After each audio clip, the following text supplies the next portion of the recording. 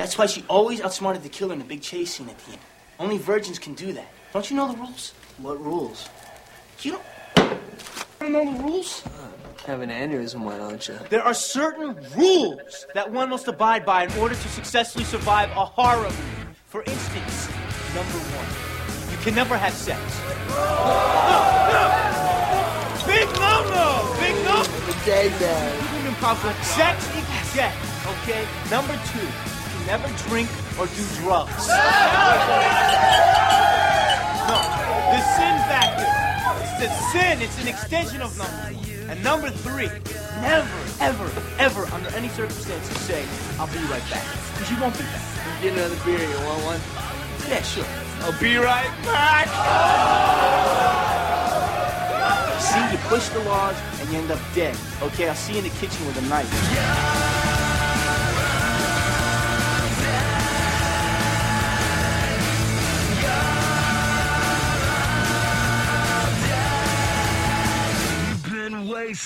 Welcome to Sweep Delay Podcast. This is your host with the most, Mike Macmasunas. How's everybody doing today? I'm doing great, and welcome to Scream. And with me today, I have America's slut on the phone. What's up, sir? Dirtbag. How's it going, Jameson? What's up, man? Good, man. How you doing? Good to hear from you, sir. It is always good to be heard on the STL. And we're not doing Indiana Jones, sir. Not yet. Heck no. We're going to save that crap, because this is Oktoberfest, sir. That's right. The best month of the year. It's good times. Can't wait.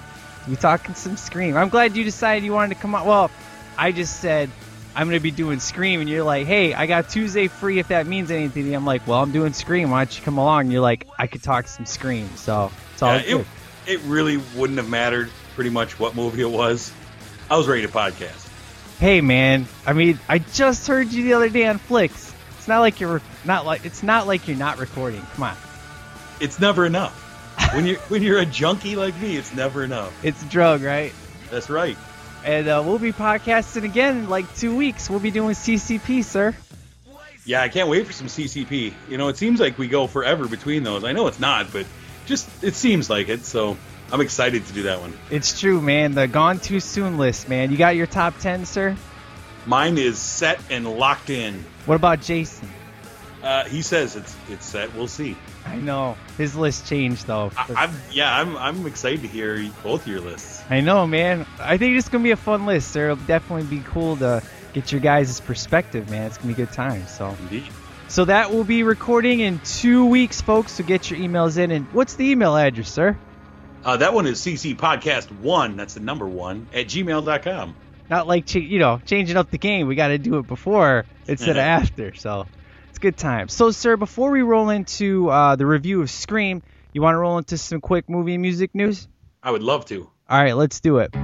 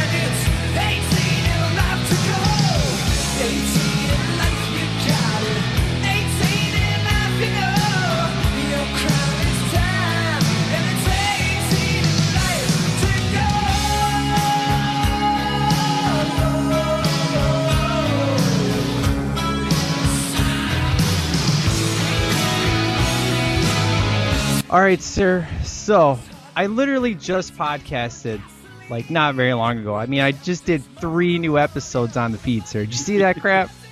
Yeah, that was ridiculous. Did you listen to any of them, sir? Heck no. What's wrong with you? Man, you know, I'm very proud of those reviews, sir, because Oh, they were so good, man. I was No, I do laughing want to at listen myself. to the Blade one. That's the first one up when I get a chance. Well, that's the correct order, sir. Is Blade, then Halloween, and then Silver Bullet. So Mhm. I want to hear your thoughts, sir, on people kind of got blown away what I had to say about Blade 3. So it's kind of Yeah. cool, sir. It's good times. But Wait. in movie news, I got nothing because, dude, we just got together. I haven't had time to prepare. So what do you got, sir? You got anything out there? No, I don't come prepared to this thing. You're supposed to do it all. Dude, we're in train wreck, sir. All right, well, how I'm about... just here to give my expert opinions on things. All right, how about this? All right. So on the last, I think it was on the Blade review, I talked about how I'm feeling bad because I haven't been catching up on movies, and I finally did. I finally saw Olympus Has Fallen, and I was like, I gave my review on it, and I talked about how I went back and listened to you, and you and Brian tore the hell up out of that movie, sir. You were vicious on that review, man. I don't know that we were fishing. Man, I don't know what was up your butt that day, sir, but you were mean, sir. Come on. Olympus Has Fallen. Come on, man. You got to have a comeback here. Let's go. I'm trying to think which one is Olympus. Is that the one with Channing Tatum, or is No, that the one with Gerard Butler? That's the good one with Gerard Butler. It's Die Hard in the White House. It Remember? is much better than White House Down. Yeah. It is true. It But is- but I loved it though, man. I'm behind the times, but I ended up watching Olympus Has Fallen that day. I ended up rewatching Iron Man 3. At first I kind of had some issues with it, and I watched it the second time, and I still have some issues, but I'm kind of dealing with them a little bit better. So it'll be interesting to see if it's in my top 10, and if it is, where it fits. But it definitely, now when I went back and watched it and kind of knew what to expect, it wasn't as bad the second time around. So All right, as long as we're doing old movie reviews. yeah, let's do it. Yes. Okay. Olympus Has Fallen. Yeah, you're right. In hindsight, I actually like it better than I did at the time because I have the ability to have seen White House Down after that, which made it much better. It's still ridiculous. And Iron Man 3, yeah, I kind of stick with what I said originally, was that I was slightly disappointed with it. I think it's a full star down from the first one, but it's still better than Iron Man 2. Right. And that's kind of where I'm at with it. Haven't seen it a couple times, Yeah, I've only seen it twice. Once in the theater, and then once in the one that I got Yep. when I rented it and stuff. And what about? Oh my God, dude, I'm drawing a blank because all of a sudden I'm thinking Justin Timberlake for some stupid reason. I don't know why that just popped in my head. Yeah, forgive me there, sir. Nothing wrong with that. That happens to me like 20 times a day. I had his wife. Yeah, I just thought about his wife the other day on Blade Trinity. It's all good. Uh-huh. But in regards to movies to catch up on, did you hear about? Dude, I was so upset to hear that Fast and Furious isn't coming out till December 10th, dude. It irritates me because all these other movies that came out way after this movie are already going to be coming out on DVD and stuff. And it's like, what's the deal? Why does this movie have to take so long? Have you ever wondered that, why certain movies... I have. It's funny how some movies will still be in the theater and they're already out on DVD. Right, exactly. And then other ones, it's like, dude, what? This movie came out in the spring. Why is it not out yet? Right. Yeah, I've never understood. I mean, obviously, they want to get the big Christmas buying push for it, I'm sure. Yeah, it is frustrating, though, when you see movies that came out long after that out on DVD already. It's true. Now, I have currently, I got This Is the End. I'm going to check that out because I know, me and you, we kind of see a little bit eye to eye in these kind of movies, Brian. That movie is funny. And my boys, Backstreet Boys, are at the end, so it's all right. It's all good. Spoiler alert! Come on. Good Lord. Oh, dude, come on. Who cares about that movie, man, with spoilers? Who cares? They all die. So, spoiler alert. Just like Titanic. It sings Wait, at the what? end. Yeah, didn't you know? I gotta watch that movie still. It's true. Dude, I am skipping R.I.P.D., man. I ain't watching that trash. Yeah, it doesn't look good. You're going to check it out, though, aren't you? I'm sure I will. Because you're a sucker. Yeah. So, The Heat's out. Sandra Bullock. And Yep. I got that one picked up, but I haven't watched it yet. And have you seen that one, sir? You going to check it out? What's up? No, I'm definitely going to check it out. I wanted to see it when it was in the theater. I just kept missing it. Okay, cool. So I have The Call. I haven't checked it out yet. You didn't like that, did you? Nah. It was all right? Not quite all right. All All right, so you're saying I should probably skip that one, huh? Hey, you'll love it. Contrarian Masunas will love it. Hey, It'll be in your top 10 this year. Contrarian Masunas doesn't love everything, sir, as evident of various couple of episodes recently. So All right. it's all good in the hood, brother. So I got to listen to this because I have a feeling I have a very different opinion than you on some of these movies. On which one? On Blade Trinity. I hated it, so See? it's gonna be good, man. So, All right. and if you legitimately like this movie, I think I'm gonna disconnect now, and I'll catch you on CCP. So. All right, man. We'll see you in a couple weeks then. Oh, this is terrible, sir. But I guess you'll have to just write in your thoughts after you hear it, I will. just like everybody else. I want my voice heard on STL. I will write in. You will write it. It's all good. So, I guess that's it, man. As far as movie news, man, I haven't heard anything, new and exciting. Outside. No, just the all everyone's talking about this week is Gravity. Gravity. Yeah. Okay. Everybody. Biggest October opening ever. It's true, man. And from what I heard, like my local film critic, which he's pretty hard on films, but the one line he said is that this movie is the reason why I go see a movie in the theater, and that's all he said. Now, I don't want to blow what I'm about to say over at Movie Mojo Monthly, @gmail.com. I don't want to blow my review on it. Plug. Right. But I was excited to see it, but I was also very skeptical about it going in. And I'll just say I've seen it twice in the last 3 days. Seriously? Yeah. Wow. Now, did you see it in IMAX, sir? Or tell the people how you did it, sir. Yeah, first time I saw it, I went and saw it in the IMAX 3D, and it just blew me away. And then I went and caught it again in just standard, whatever, just to see it again, because it was one of those that was just in my head, Right. Yeah, I've been highly recommending it to everyone that I've talked to about it. But even having said that, it blows me away, the numbers that it pulled.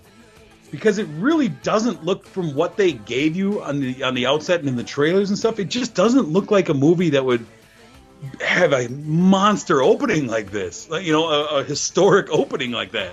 It just really surprises me. You know what this movie reminds me of? It reminds me of Buried, where you have Ryan Reynolds who's in a box, and That's a great movie. And you're like, okay, a whole movie based on one guy in a box, and how can this be any good? And then you're like Gravity, you're like two people out in space. It feels like the same concept, but when you watch Buried, you're just blown away of how excellent it is. And that's the same vibe that I get with this Gravity movie. Well, and it's that's a good analogy, but it's kind of different in the fact that Buried was just a well-written movie. I thought how they made it work was really good. Gravity, it's not so much the script as it is the visuals. Okay. The visuals are just mind-blowing and build a sense. I'm giving you the whole review. They build a sense of just tension and isolation just off the visuals alone, and everything else that comes with it. But when you realize, how trapped she is, and the comparison that has come out is with Open Water, right? That's kind of an easy comparison, Right. And the difference is with Open Water, man, you don't have to worry about running out of oxygen when you're floating around in the ocean. Right. When you're out in space, it's going to be a boat that comes by and randomly finds you, or you're not going to just drift towards land eventually, Right. You're out there alone. And so, like I say, the visuals and the music and just all that builds the tension in this movie. It just makes it just spectacular. So, highly recommend. The way I see it is that 95% of your emails are the STL Nation, so they deserve an exclusive first look at your next episode, sir. That was about it, too, yeah. That's the way it works. So. There you go, folks. All right, sir. So, in music, we got to talk about your review of 2020 Experience 2 and how it's not any good. Let's talk, sir. Of who? What? Justin Timberlake, 2020 Experience 2. The second one. Yes. Let's talk about this, sir. I'll be honest. I've only barely listened to it. It's that good, huh? I barely had a listen to it. Okay, so what I've heard, I'm not impressed with, though.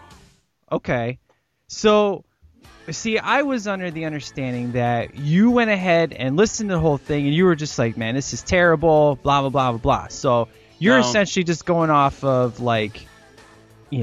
you listen to it a few songs and you're just like, this is kind of garbage. Yeah, I'm just kind of yeah. I mean, I have to get more time to listen to it, to be honest. I haven't had a whole lot of quote unquote headphone time in the last couple of weeks. But yeah, I'm just I'm kind of let down by it. It seems like if you have this many songs that you're going to put out 2 albums in the space of, this short a time. Yeah. It seems like quantity over quality to me. Whereas the first one, it grew on me. At first I was kind of like, nah, I don't know. And that one grew on me. Maybe this one will too. Who knows? But it's rare to come out with, a Use Your Illusion 1 and 2 and have just, great music on it. Right. Well, did you listen to the last Underground Hour I did, sir? Did it come out this weekend? No, it was like 2 weeks ago. It ended up having Gone, Gone, Gone, Philip Phillips, number 3, as a slow jam of the episode. Do you remember that one? And then it... is any of that ringing a bell, sir? I do. I'm looking at my iTunes and it shows I listened to it. It must have been on in the background while I was doing something. All right, cool. It shows that I listened to it, but I don't remember it.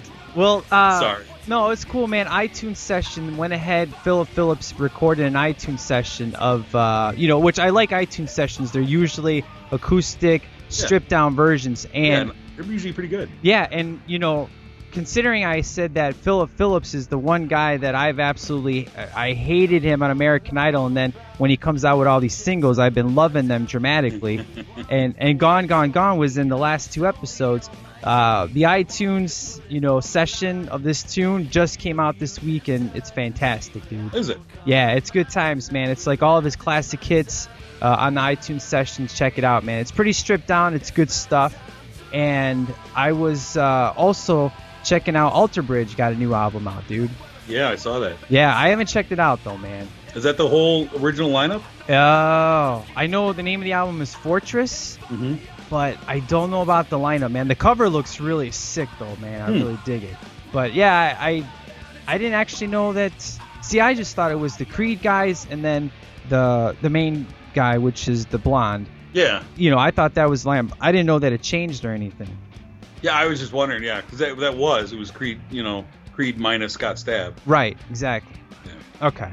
So yeah, man, the only other thing is, have you heard the Lady Gaga song? I talked about this last episode, that Applause song. It's on the radio like crazy. Yeah. Okay, here's what I was saying, is that it has a really cool melody, but like when you hit the chorus, they drown out her vocals so bad. I have no idea what she's even saying, dude. Yeah, it's overproduced. That's the word I'm looking for. She's got a good voice, surprisingly.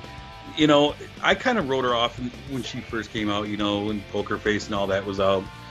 I kind of wrote her off like whatever, but started to hear some and started to hear some of her things on different places that she would go on Saturday Night Live or what have you, where she would do like stripped down versions of her songs and really, accentuate her voice. And I'm like, wow, she's actually got a really great voice. I know, right? And it seems like she's following the trend, unfortunately, of the Rihannas and all these who don't have the pipes to hold up on their own, and she's over-mixing and overproducing, and it drowns it out. It's like, man, just go with what you have. You've got talent, unlike a lot of these hacks. It's true. Who have to auto-tune everything and what have you.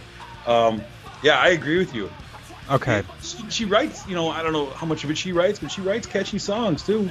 Yeah, and the newest lineup for this week in regards to newest tunes, man, I'm just like, I'm just not digging it, man. I pretty much gave a whole hate list about 3 days ago, and nothing's really changed outside of the new Pearl Jam tracks on there. Justin Bieber is now number 1, so I'm skipping this week's chart review because they all suck, and we will reserve next week when we do Child's Play and talk about the upcoming chart, and hopefully it's changed dramatically. That's all I gotta say. So I love it. It's terrible. All right, sir. I think that's it for movie and music news. Why don't we roll into some screams, sir?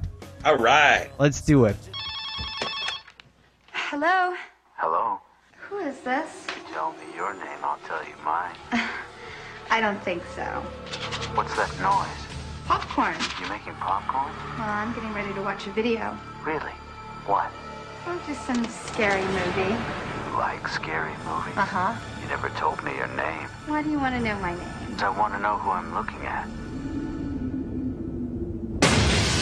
Someone is playing a deadly game. It all began with a scream over 911. Someone who's seen one too many scary movies. Now he's taken his love of fear Hello? Hello, Sydney. one step too far. Do you like scary movies? What's the point? They're all the same. Some stupid killer stalking some big-breasted girl who can't act, who's always running up the stairs when she should be going out the front door. It's insulting. There are certain rules that one must abide by in order to successfully survive a scary movie. Number 1, you can never have sex. Never, ever, ever, under any circumstances, say, I'll be right back. Because you won't be back. Get another beer. You want one? Yeah, sure. I'll be right back. He didn't make the rules. The police are always on track. If they watch prom night, they save time. He just kills by them. Don't answer the phone. Don't open the door. Don't try to hide.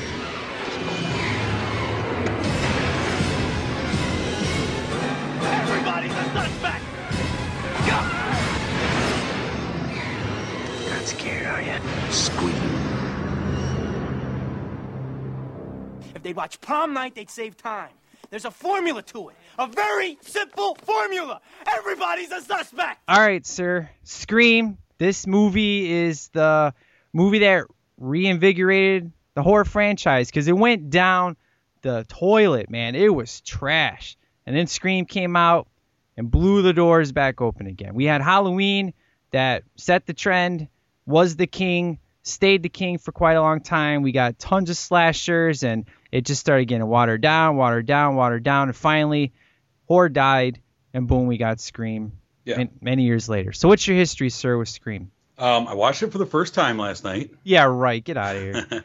No, yeah, that's the thing with Scream is because, you know, in the early to mid 90s, you know, horror movies and particularly slasher movies had kind of sequeled themselves right out of existence.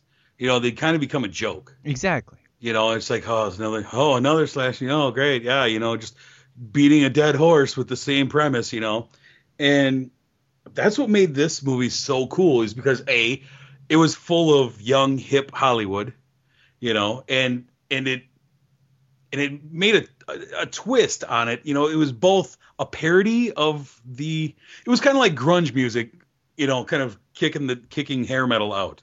It was like, it parodied the slasher flicks that everyone had grown tired of, but it also kind of rebooted them in the same course. Right. And it was fun. It was exciting, and then it led to, of course, I Know What You Did Last Summer and a whole nother slew of young Hollywood slasher movies, which, was fun times. Right.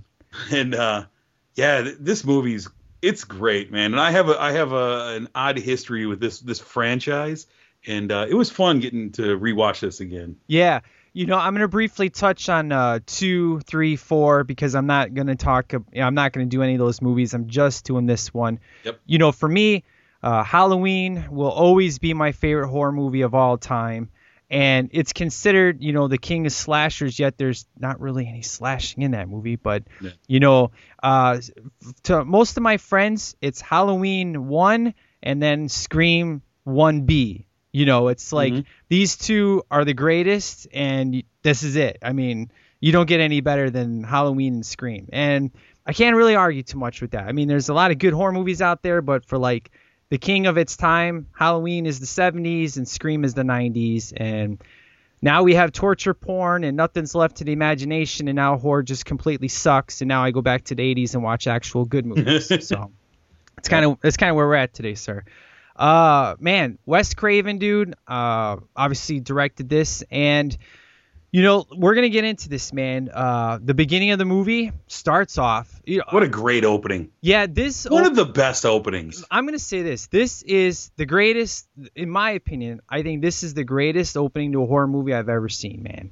The best. I mean, because it's so unexpected. It is. The movie, and that was the whole point behind it. Was like, well, if we have Drew Barrymore, no one's going to expect it. She's on the front cover, You know, she is, you know, she's billed as top cast. She's the biggest name in the cast at the time. Exactly. And, you know, originally they were going to title this Scary Movie, so good thing Wes Craven at the end decided to change it to Scream. But, you know, the movie just starts off, you get the title, you got the little phone call, you got the scream going on, and she says hello. And that voice, man, his voice is so, this is like Kit to me, man. This voice is so iconic. And I love the fact that the guy who does the voice never met any of the cast, so that way they could keep it mysterious and keep it creepy on the set the whole time, you know? So what do you think of this guy's voice, man? Our killer's voice.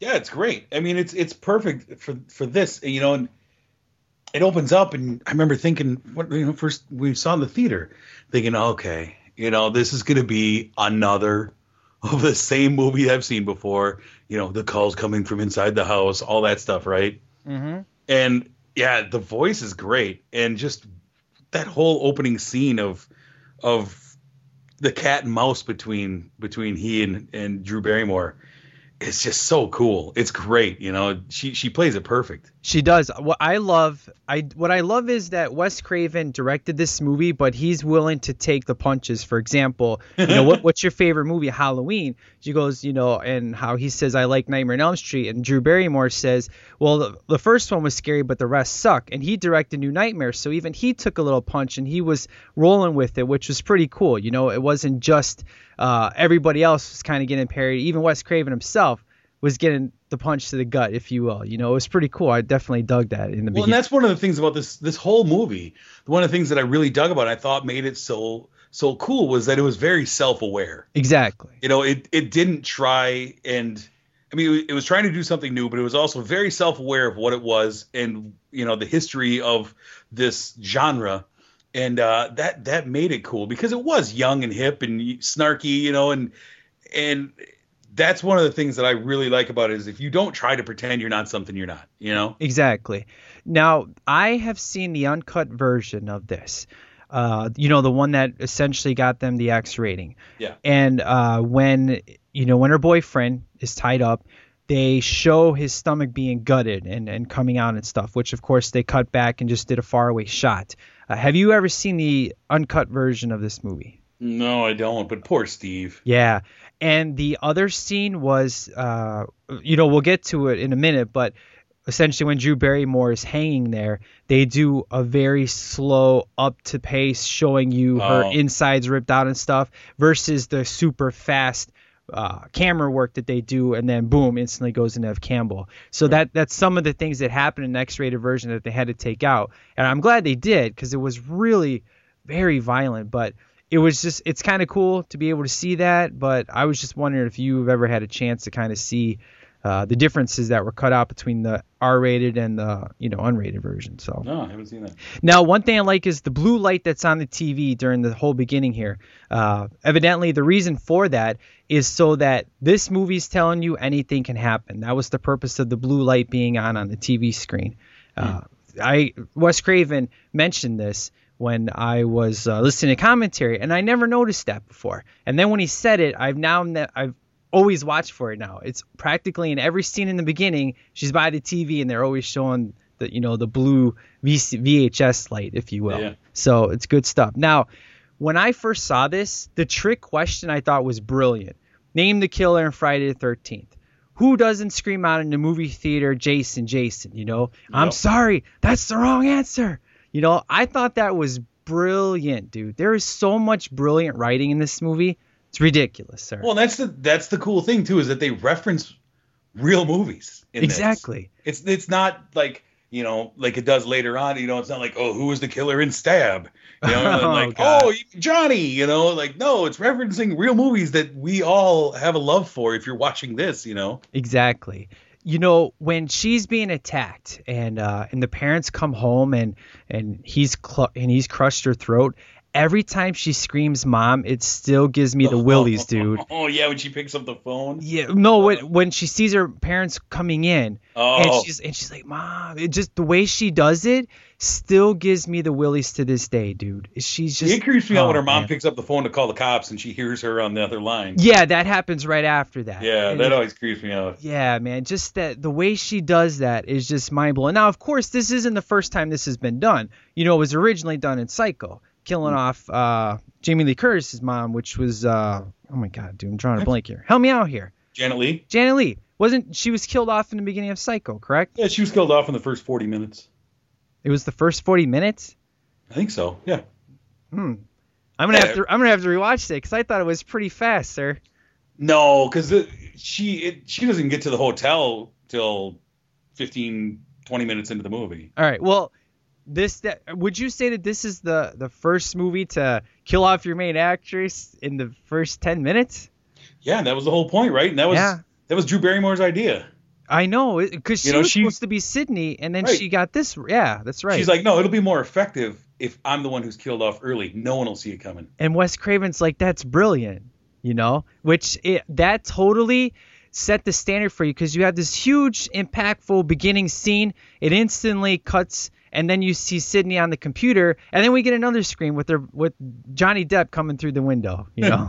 That's how he enters every scene in this too. Can we he talk always about just kind that? of appears suddenly and surprisingly, like, through doorways, through windows. That's how he enters in almost every scene. Dude, when we go through this movie, I want to talk to you about who's Stu and who's Billy, okay? We're going to have fun discussing who's who in each of these scenes, Stu. Each of these scenes, dude, I can't wait. It's going to be awesome.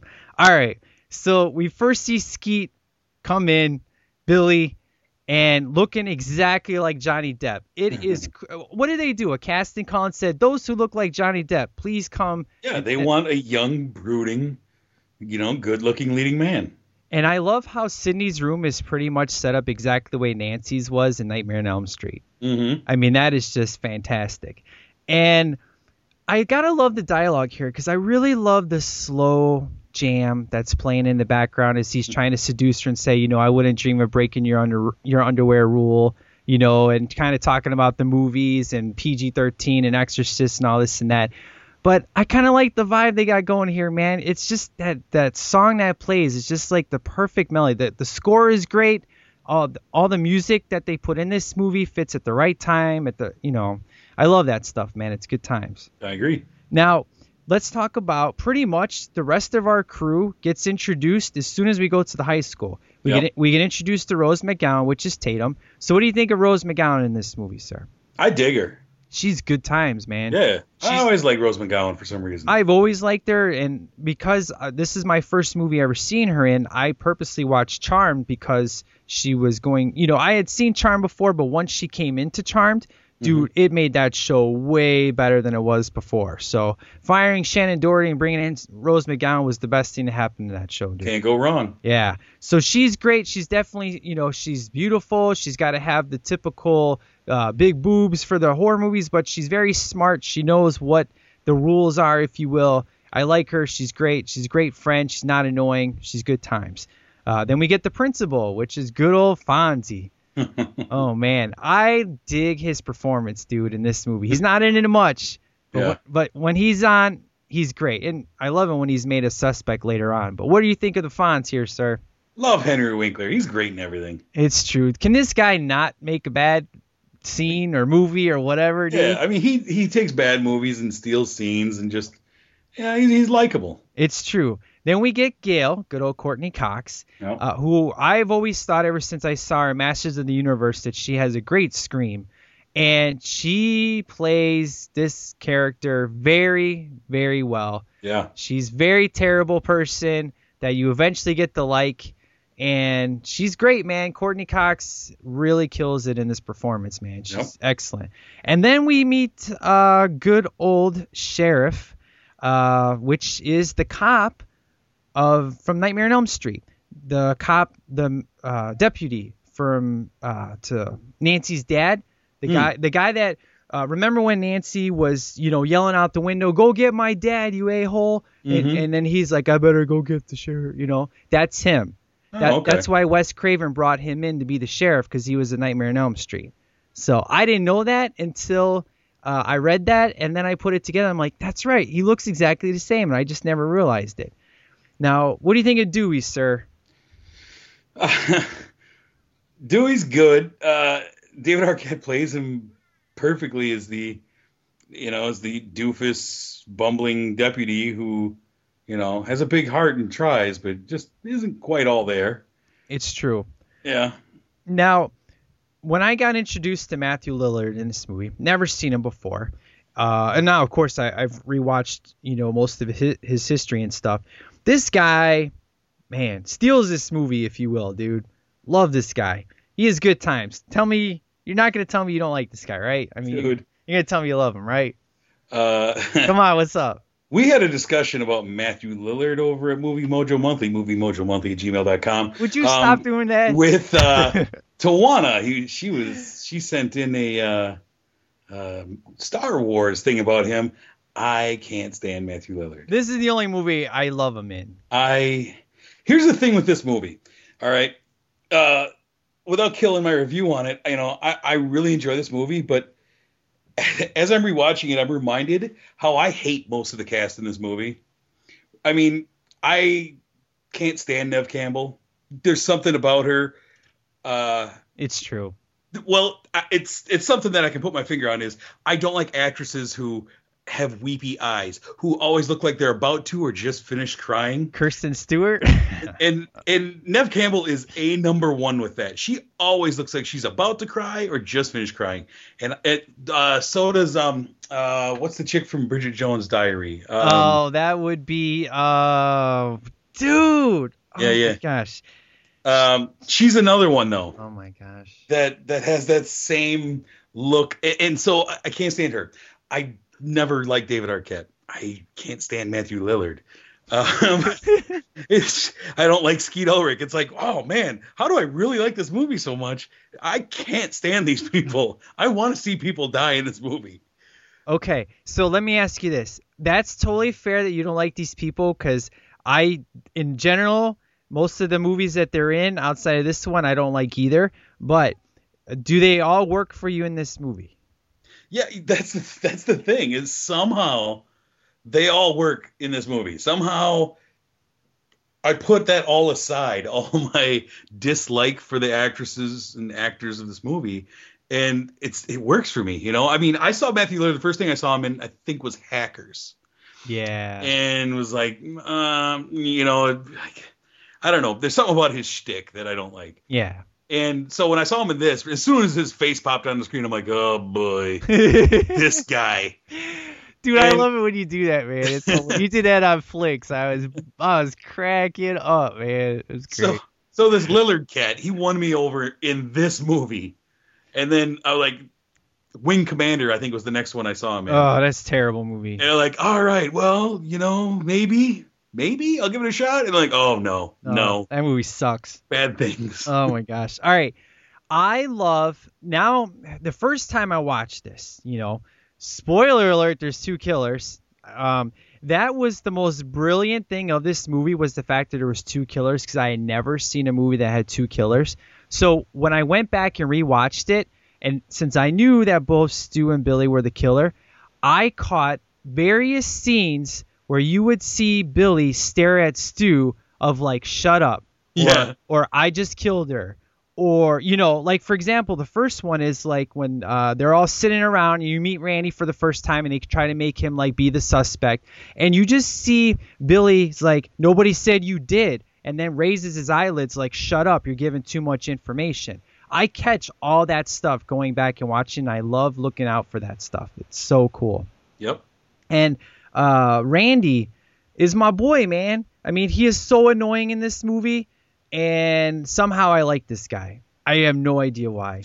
I totally forgot about Jamie Kennedy. There's another guy who's he works in this movie, though. Yeah, he's totally ridiculous. I mean, when he tried to be all serious and Ghost Whisperer with Jennifer Love Hewitt, I was like, oh boy.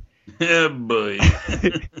I'm like, I don't know about this, but yeah, they make him a suspect, which everybody's a suspect at one point or another, but Yep. they make him a suspect early on, and that's it. Then it's like he's too much of a doofus to be a killer, you know. Yep. But that whole scene, first clue is at the nobody said you did. So good times. Now, He's my favorite character in this movie, though. yeah, he is. He's He mine. really is. He's cool, and he's kind of the driving force of this movie and of like the hipness of it, because he is the one who references all of the movies. You know, he's the movie geek, so I always was drawn to him, anyways. You know, It's true. and and he's the one who lays down the rules and all that stuff. So yeah, somehow Jamie Kennedy is my favorite one in this. Yeah, I like the fake out. You know, when we go to Sydney's going to go hang out at the house, and they do fake outs where she opens a closet and the music hits and nothing's there, you know, and they build up suspense, which is really cool. And then, you know, she gets the first phone call and thinking it's Randy. And then, you know, she starts giving the rules about how horror movies are insulting. It's some big-breasted girl going up the stairs when she should be going out the front door, you know, which they'll play with that scene a little bit later. But that kind of tells you that, okay, Sydney isn't stupid. I agree with you on Neve Campbell. I've never liked her. I can't say that she's phenomenal in the series, movies, however you want to call it. Mm-hmm. She's serviceable for me. Yeah. You know, Yeah. There's nobody in this movie that I dislike, but there's nobody that I'm like, because of this movie, I'm going to go watch all your stuff, except for Rose McGowan. I was like, she made such an impression on me that I was so excited when she got in Charmed, and her acting abilities just got better and better. Yeah, I agree with you that. I agree with you. She was the one who, like, I watched Jawbreaker after this. Exactly. And other things that she was in, because, yeah, I did like her a lot. Yeah, and then when Neve Campbell, I ended up watching Wild Things. I'm like, what the hell am I watching here? Bill Murray's in this movie? It's like, what? That's my guy. That's what you reference from Wild Things. Is Bill Murray's in it. I love it. Yeah, because, dude, he was when I went to go see Wild Things, tangent here, I was like, okay, Neve Campbell, I'll give her a shot. And this crazy movie happens, Kevin Bacon and stuff, and all of a sudden Bill Murray shows up, and you're like, where did this come from? It's like, hello, he wasn't even in the credits. I love that movie so much. You do? I do. It's Oh, so man, ridiculous.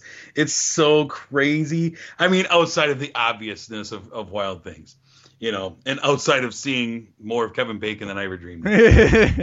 The movie's so crazy. I just love it. Yeah. I mean, that guy is not afraid to show anything on screen, that's for sure. So, but yeah, man, I gave Jawbreaker. I was like, okay, I like Jawbreaker. It's cool. Yeah. You know, but then I went. Heather's, you know, it's a Heather's. Yeah, exactly. But yeah, for me, Rose McGowan, that was it. So I love Kenny, the camera guy. When the first thing you hear him say is like, "My name isn't Jesus," you know, because you have what's her face being so rude to this guy the whole movie, man. What is up with that? Yeah, she just treats him like trash. Oh man. I know you are, you know, and I can't even talk about this scene. When I say move, I mean now. Yeah, it's pretty terrible what she says to him that we won't repeat on the podcast. But Kenny's a good sport, though, man, because he gets his backhanded comments. If you really listen for it, he says some pretty amazing things to her character. Now, the look at Sydney is so good, which is when, you know, she gets attacked for, you know, the phone call happens. She gets attacked in the house, and Billy comes in and just has that look, and the phone drops. Here's the thing. Did he want to get caught? Arrested? Because obviously it was Stu that was the one in the house, and Billy was just outside to throw things off. But the phone falls. So I've always wondered this. Did Billy want to get locked up? What's the deal here? Here's what I think, is that he wants to get locked up to prove he's innocent, because he knows that they don't have anything. So you get locked up, and then they have to let you go. Then you're no longer a suspect. Then you can do what you want, because you've been, you know, you're out. You're like, I don't know. That's what I assumed. What I was talking about in regards to the evil look is when he's in the police station and he's like, I didn't do it. And he gives her that devil look in the chair, just staring at her. That look always creeped me out in the theater, where I was like, whoa. I was like, I don't know, man. It was like, well, maybe he really is the killer somehow, you know? It's like they really play with it that Billy's really the killer. No, he's not the killer. Yes, he is the killer. No, he's not. They really play around with that throughout this movie, man. Well, he's obviously one of those guys who's the controlling boyfriend. Exactly. Now, our boy Jason loves the song Dead Right Hand that they play throughout this movie. Yep. You a fan of this song, sir? Love it. Yeah, it's good times, man. They obviously play it throughout the series, but it's pretty cool when it kicks off, man, when you're in the town and stuff. And it's got a really weird vibe to it, but I really dig it, man. It's kind of, I don't know how to explain it. It's just an original type of song, you know what I mean? Yep. So, Cotton Weary storyline. It's kind of crazy. We don't really see what's his face until the next movie. Who's the guy that plays him? Liev Schreiber. Liev Schreiber, yeah. Which he goes to be pretty psycho in the next sequels and stuff. A little bit. But it's a pretty interesting storyline. I mean, I have to say the script is pretty tight outside of one area that we'll talk about when we get there. That was always such a red herring, though. I mean, I first saw it, like, okay, so you're dropping all this stuff about him in here. And it's like, so when's the payoff with him? Why is he kind of dropped in randomly throughout, Right. It is cool, though, that, he does come back in the sequel because you're right. If he wasn't in, say, part 2, it would have been like, well, what's the whole Cotton Weary thing all about? Yeah, exactly. So I can kind of... It's big, it's referenced by Gale and different things, but it's kind of like, there's a lot of stuff that, like, inside stuff that you're talking about that you're not telling us. Yeah, exactly. But, it obviously sets up the fact of, we really learn about Sydney's mom and, you needed that storyline, So I think they did the right amount of just showing Liev Schreiber as much as they did, just a little bit, just kind of get the seed planted for the story, but not really go too far with it, Yep. So the bathroom scene with those two girls, oh, my gosh. In high school? In the high school, man. Mm-hmm. I know they're supposed to be terrible, but man, it is some bad acting, sir. Yeah, especially the one main bully. Yeah, the blonde. Just oh my gosh, it's terrible, man. I roll my eyes every time I see that scene, man. Yeah, it's pretty bad. It's pretty bad. Now, in this, let's see, that doesn't happen yet because I'm trying to think. Okay, hold on.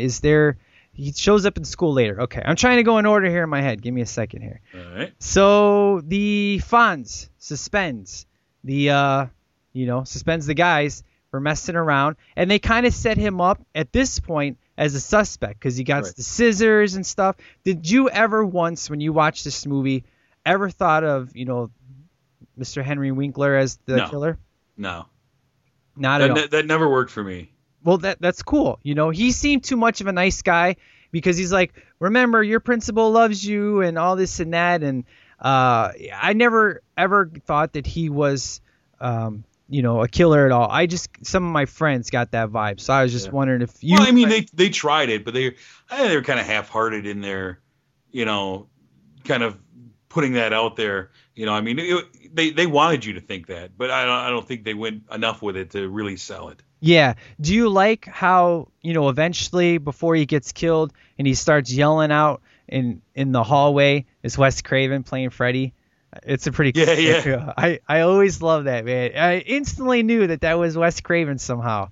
I was like, oh, that's Wes Craven playing Freddy. It was just good times. I really think that's yeah, it's good. And so the principal gets killed. Why? What's the motive behind Stu and Billy killing the principal? I get everybody else, but just not this guy. Is it because he knows something? I'm not sure. Maybe it's just pure revenge. Maybe they just wanted to give a body count. That could be, Yeah, because it really doesn't make sense. It does come out of nowhere. Right. And that's really not explained. Is it revenge for him, giving him grief? I don't know. Yeah. But it could be just maybe they felt, oh, we need a kill at this moment in the scene or whatever. But, I mean, it was cool because, it worked. It was suspenseful. It was kind of scary. I was just always wondering the motivation behind those two. That's the thing I like, though, is because that one was unexpected to me. Yeah, exactly. It was like, all right, and because they had tried to set him up as the killer. And it was I never saw that coming the first time I saw it. It's true. Now, throughout the movie, we have Gale and Dewey that really kind of build their relationship, if you will. But, of course, real love was birthed out of this movie. So did you kind of get the chemistry on screen with these two? Did you like them together and the kind of stuff that happened? Actually, I did. It was kind of sweet. Yeah, it really was. It actually was really good chemistry between the two of them. You could tell that, obviously, stuff going on, on set too. That it was a good chemistry between these two. Yeah, go ahead. Sorry. No, I was gonna say it just I think it just proves what Courtney Cox was capable of getting a good performance out of David Arquette. It's true. I mean, this is really the only movie I've ever liked David Arquette in, because wait, you don't love Ready to Rumble? No.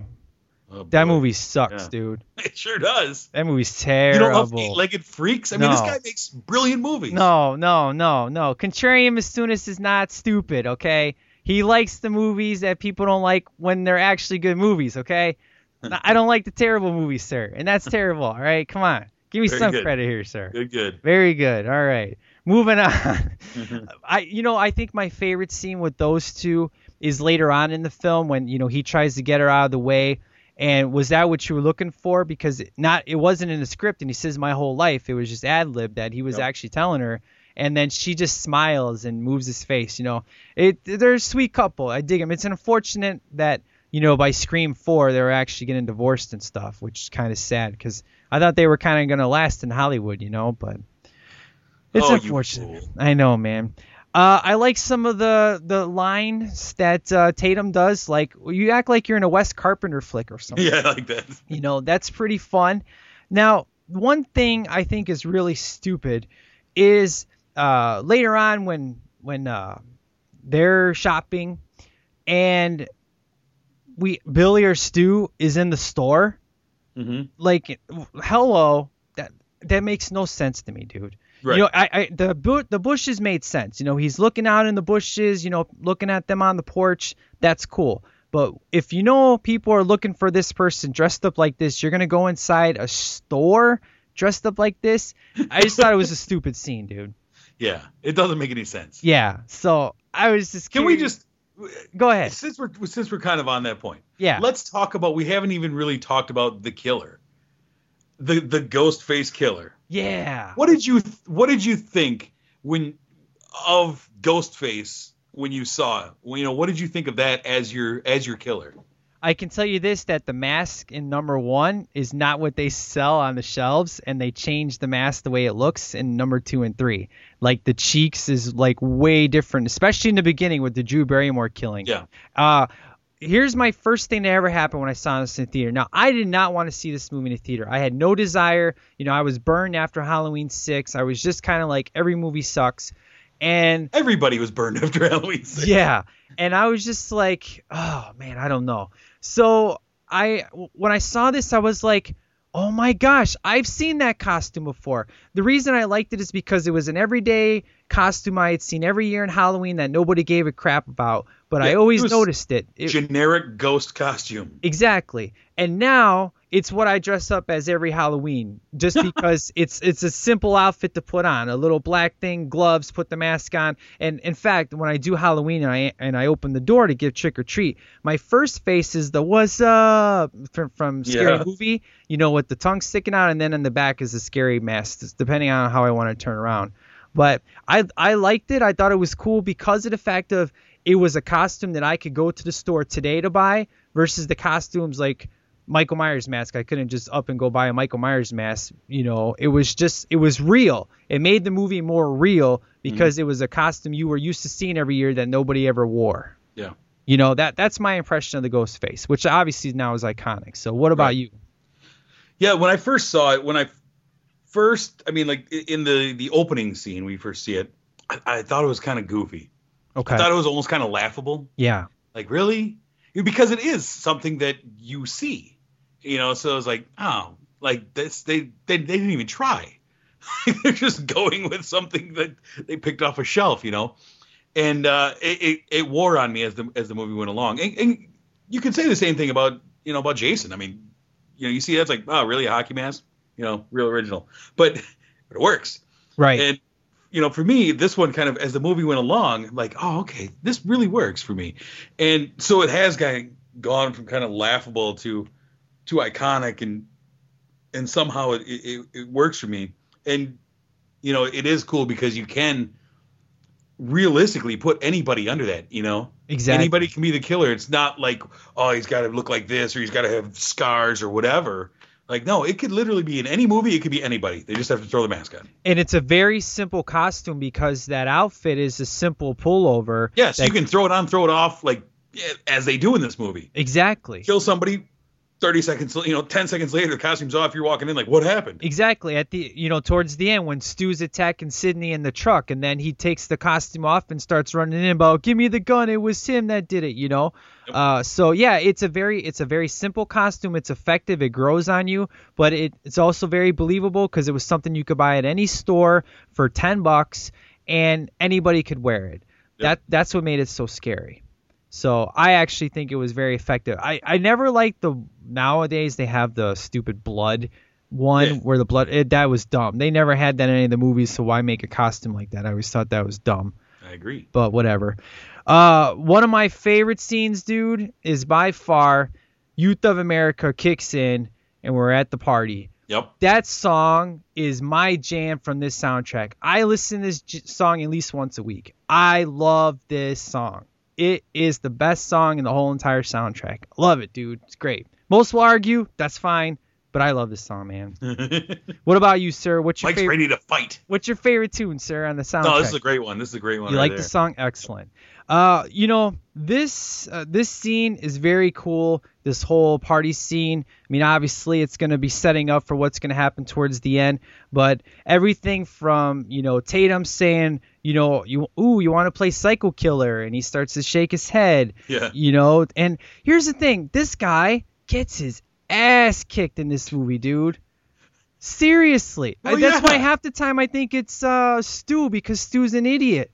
I'm like, man, that guy he got kicked, especially when he's getting the refrigerator to the face. Yep. But I'm like, that's got to be Billy because Stu's in there watching the movies with everybody. So I'm like, okay, so the one that killed Drew Barrymore was obviously Stu. The one that was in Sidney's house was Stu. Billy ends up killing Tatum, right? Yep.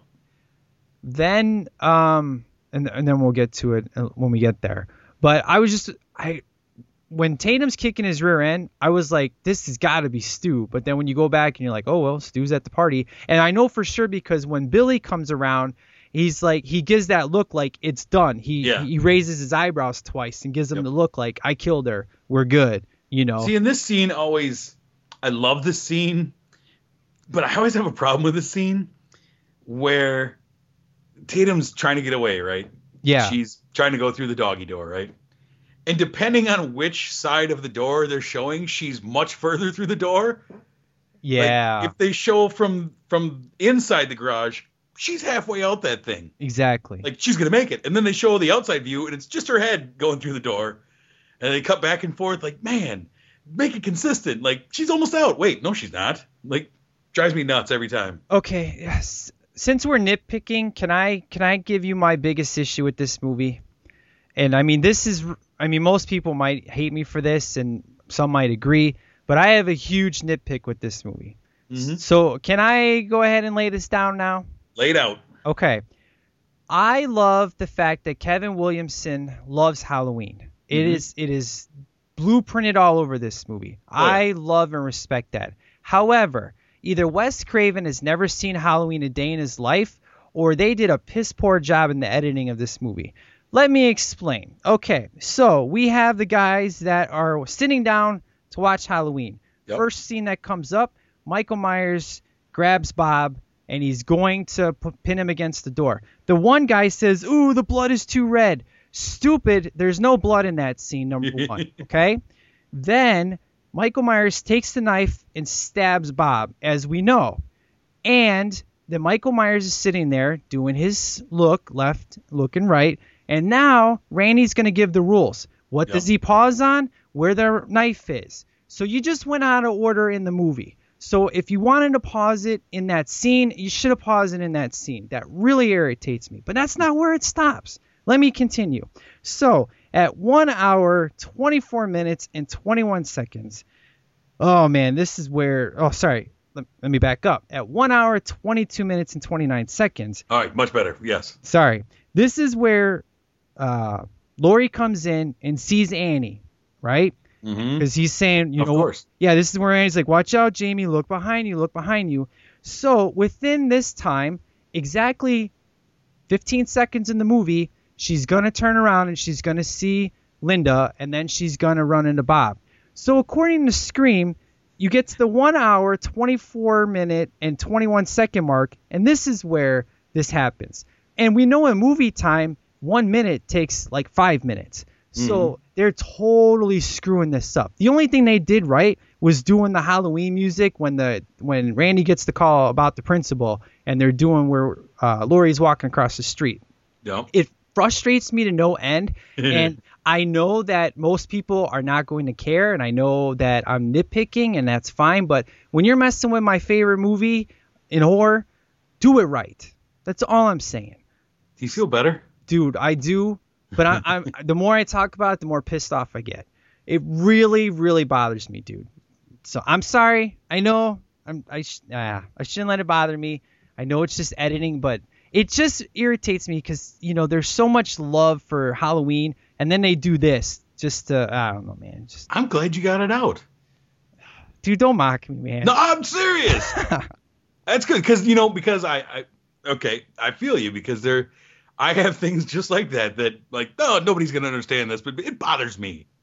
Yeah. I have a lot of those in movies, and it's like, just somebody hear me with this. Yeah. I feel you, man. All right, cool, man. I feel a little bit better, man. Very good. That's good. Now, the overall, man, when we get to, the end here, where, I love the rules, number one. Randy gives the it's rules. great. That's my favorite scene in the movie. Yeah. It's fantastic. It literally takes 30 years of horror and narrows it to 3 rules. I mean, it's fantastic, man. I mean, brilliant, brilliant, brilliant. I can't say anything better. I mean, outside of the Halloween thing, that is the best, man. Just, it made sense. And then I love the joke. I'll be right back. The rules work, dude. And obviously they're true. obviously it becomes a common theme that we're going to get throughout this series. But since this is the first movie to do it, I mean, now in today's movies, you always think of the rules in Scream, which were created back in the 60s, Yep. So I love the rules, man. It's good times. Yeah, definitely. And that's, like I said before, that's one thing that makes this movie cool and makes it something different is because that's the self-awareness. Like, look, we know these are the rules. Most of these horror movies are paint by numbers. If this happens, this is about to happen. This person is definitely going to die. I like that. I like that they're very referential to the real history of the genre. It's true. It is, yeah, good times. Now, there's one scene I got to ask you about. I need your opinion on because I have no idea. I've never known this since the moment I've seen this scene. So they get done having sex. So obviously she's no longer a virgin, obviously. Yeah. And she's telling Billy, trying to talk about the phone call and stuff. He leans over the bed and says, "What will it take for me to prove that I'm not a killer?" Mm-hmm. She says, "Oh my God," to his face, and then says, "Oh my God," when she sees Stu come in. Why does she say, "Oh my God," the first time to his face? I've never got that. That's a good question. Oh, anybody I ask never has the answer. I was hoping, and you, Mr. Insight, man. I mean, I was like, okay, Jameson's got to know this one, man. It's just, I've never understood it because I was like, is this the moment where she's like, oh, maybe Billy's the killer? Or is she like, oh, no, I shouldn't have said that. I don't get it. Yeah. You know what? That's a good question. I mean, I just, top of my head, I'd assume that would be that was the first time that the thought that maybe he's the one kind of sprung in like, oh my God, it's possible. It's the only thing to give me half an answer, but never like where somebody would say, no, this is how it is. And then I would be 100% satisfied with their answer. Yeah. The second, oh my God, was, okay, the killer's in the house and you're not the killer. But the first one, I've always been like, is she saying, oh my God, you're the killer, or oh my God, you're not the killer? I shouldn't have said that. I don't get where she's coming from when she says it. Just the way her face looks and I don't get it. Yeah, I can see it. Yeah. So, but this scene, man, it's very good going after this, man. It's an intense running through the house, and it's action packed. It's definitely the score is very good. It's very good times, and clearly we know this is Stu coming after her. Now, I mean, clearly he could have killed her in the truck instead of grabbing her back of her neck. He could have just stabbed her, but then the movie would have been over, which I'm fine with. But I just love how he just disappears and all of a sudden shows up, and you got him and Randy fighting and stuff. That was a great scene, man. That had me on the edge of my seat the first time I saw this. I was like, who's the killer? I still didn't know it this time. And then when you see Billy come out, man, you're like, dude, Billy's still alive? And he shoots Randy. Dude, my jaw dropped. I was like, what? And I don't think it hit me until I saw Stu come out of the kitchen. And I was like, oh, 2 killers? It literally had me flabbergasted the first time I saw it. I was like, why didn't anybody ever think of this before? 2 killers. Yeah. If maybe I'm wrong, as far as I know, Scream's the first movie to have 2 killers in it. In a slasher flick. Right. Yeah. I can't think of any. This was the first time I'd seen that too. And I was kind of the same as you, like, holy cow, that's awesome. Yeah. Yeah, and it just like, it's so good. And what I love is you're supposed to get the motivation, and what's the motivation behind it? Well, it's not, it's more scary if there's no motivation.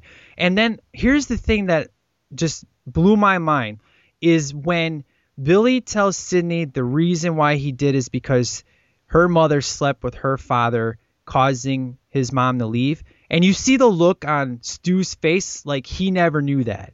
Yeah, like, what, dude? This is why we're doing it? Right. He's like, I thought it was just to do it. There was no motivation. But it's the first time he's hearing this. And I've always gotten that from the moment I've seen it. And it always resonates with me every time I see it. It's like, wow, this is his first time hearing it, It's crazy, man. And it is, because it seems like they're so well orchestrated in how they're pulling things off, and it seems like it's very, that they've got this, they've talked about it, they've discussed it, like, all right, and then you're going to have the costume here, you're going to go into this, I'll be here so they see me, blah, blah, blah. And then it comes to that, and he reveals it, and Stu's face like, what? Yeah. We didn't talk about that. Yeah. So, but some of the lines are my absolute favorite lines in this movie are by Stu about my turn, when he gets all mad that he's getting stabbed, where it's like, I feel oozy here. There's a lot of blood here, man. I think my favorite thing that I found out is the scene where Billy hits him with the phone was not in the script, and he's like, you hit me with the phone, and he goes off. That was not in the script, and That's awesome. He actually said that, and Wes Craven loved it so much he kept it in. But did you notice the scene where Stu's like, it's a Scream, baby, and he starts spitting all over his mouth, and he's got spit just hanging off his lip? Did you ever notice that, dude? Oh, yeah. Yeah. Crazy, man. That's why I was like, I love Matthew Lillard because he's so ridiculous. And Billy, man, he is just going crazy. Yeah, he's like bloodthirsty all of a sudden. Oh, man.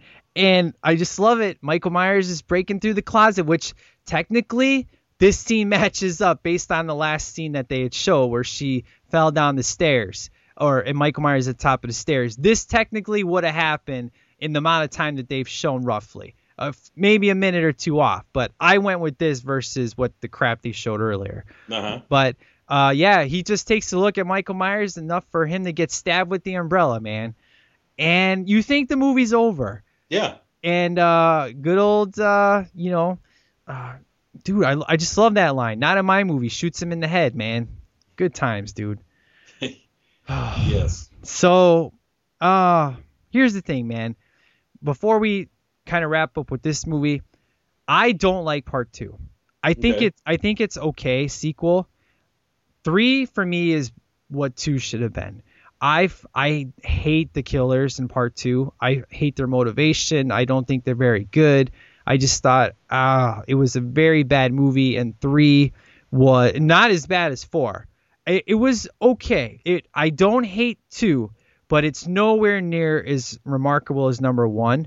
So let's just say I was to give number 1 4.5 stars. I would give Scream 2 3 stars, and then for Scream 3 I would go 4 stars because I like Scream 3 a hell of a lot more than 2. Because number 3, we only have 1 killer, which obviously changed it up because you're expecting 2 killers when you watch part 2. Right. So the motivation behind it was so much better. It was family. You had the same callbacks to number 1 because you were in the same house, and you had Patrick Dempsey, which was always kind of like, is he really the killer? And then when the real killer, he's only really in the movie twice. At least in number 2, the guy that ends up being the killer, he's just annoying, and he turned out to be a pretty awesome bad guy in other movies. I guess he was like the bad guy in Die Hard 4, right?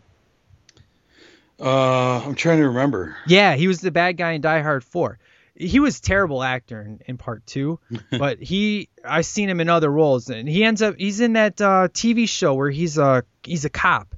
It's on FX, and it's got phenomenal ratings. I can't remember the name of the show that he's in, but it was on FX. He was a cop. Oh, he's Justified. Yeah, Justified. Yeah, his acting chops after Scream 2 went through the roof. Scream 2, he's terrible. I can't stand watching him. And then the mom, which we all know is Sheldon's mom nowadays in Big Bang, she was terrible. Couldn't stand her, dude. So 3 for me is like, I would rather watch 1 and 3 and skip 2. Because 2, Randy dies, and it's just, and I don't know, man. So what's your thoughts on 2 and 3, sir? Interesting. Yeah. I'm really critical on sequels nowadays, man. That's how I'm feeling. Right. I actually liked 2. I dug 2. I don't have any issues with it. I don't think any of them hold up to the original.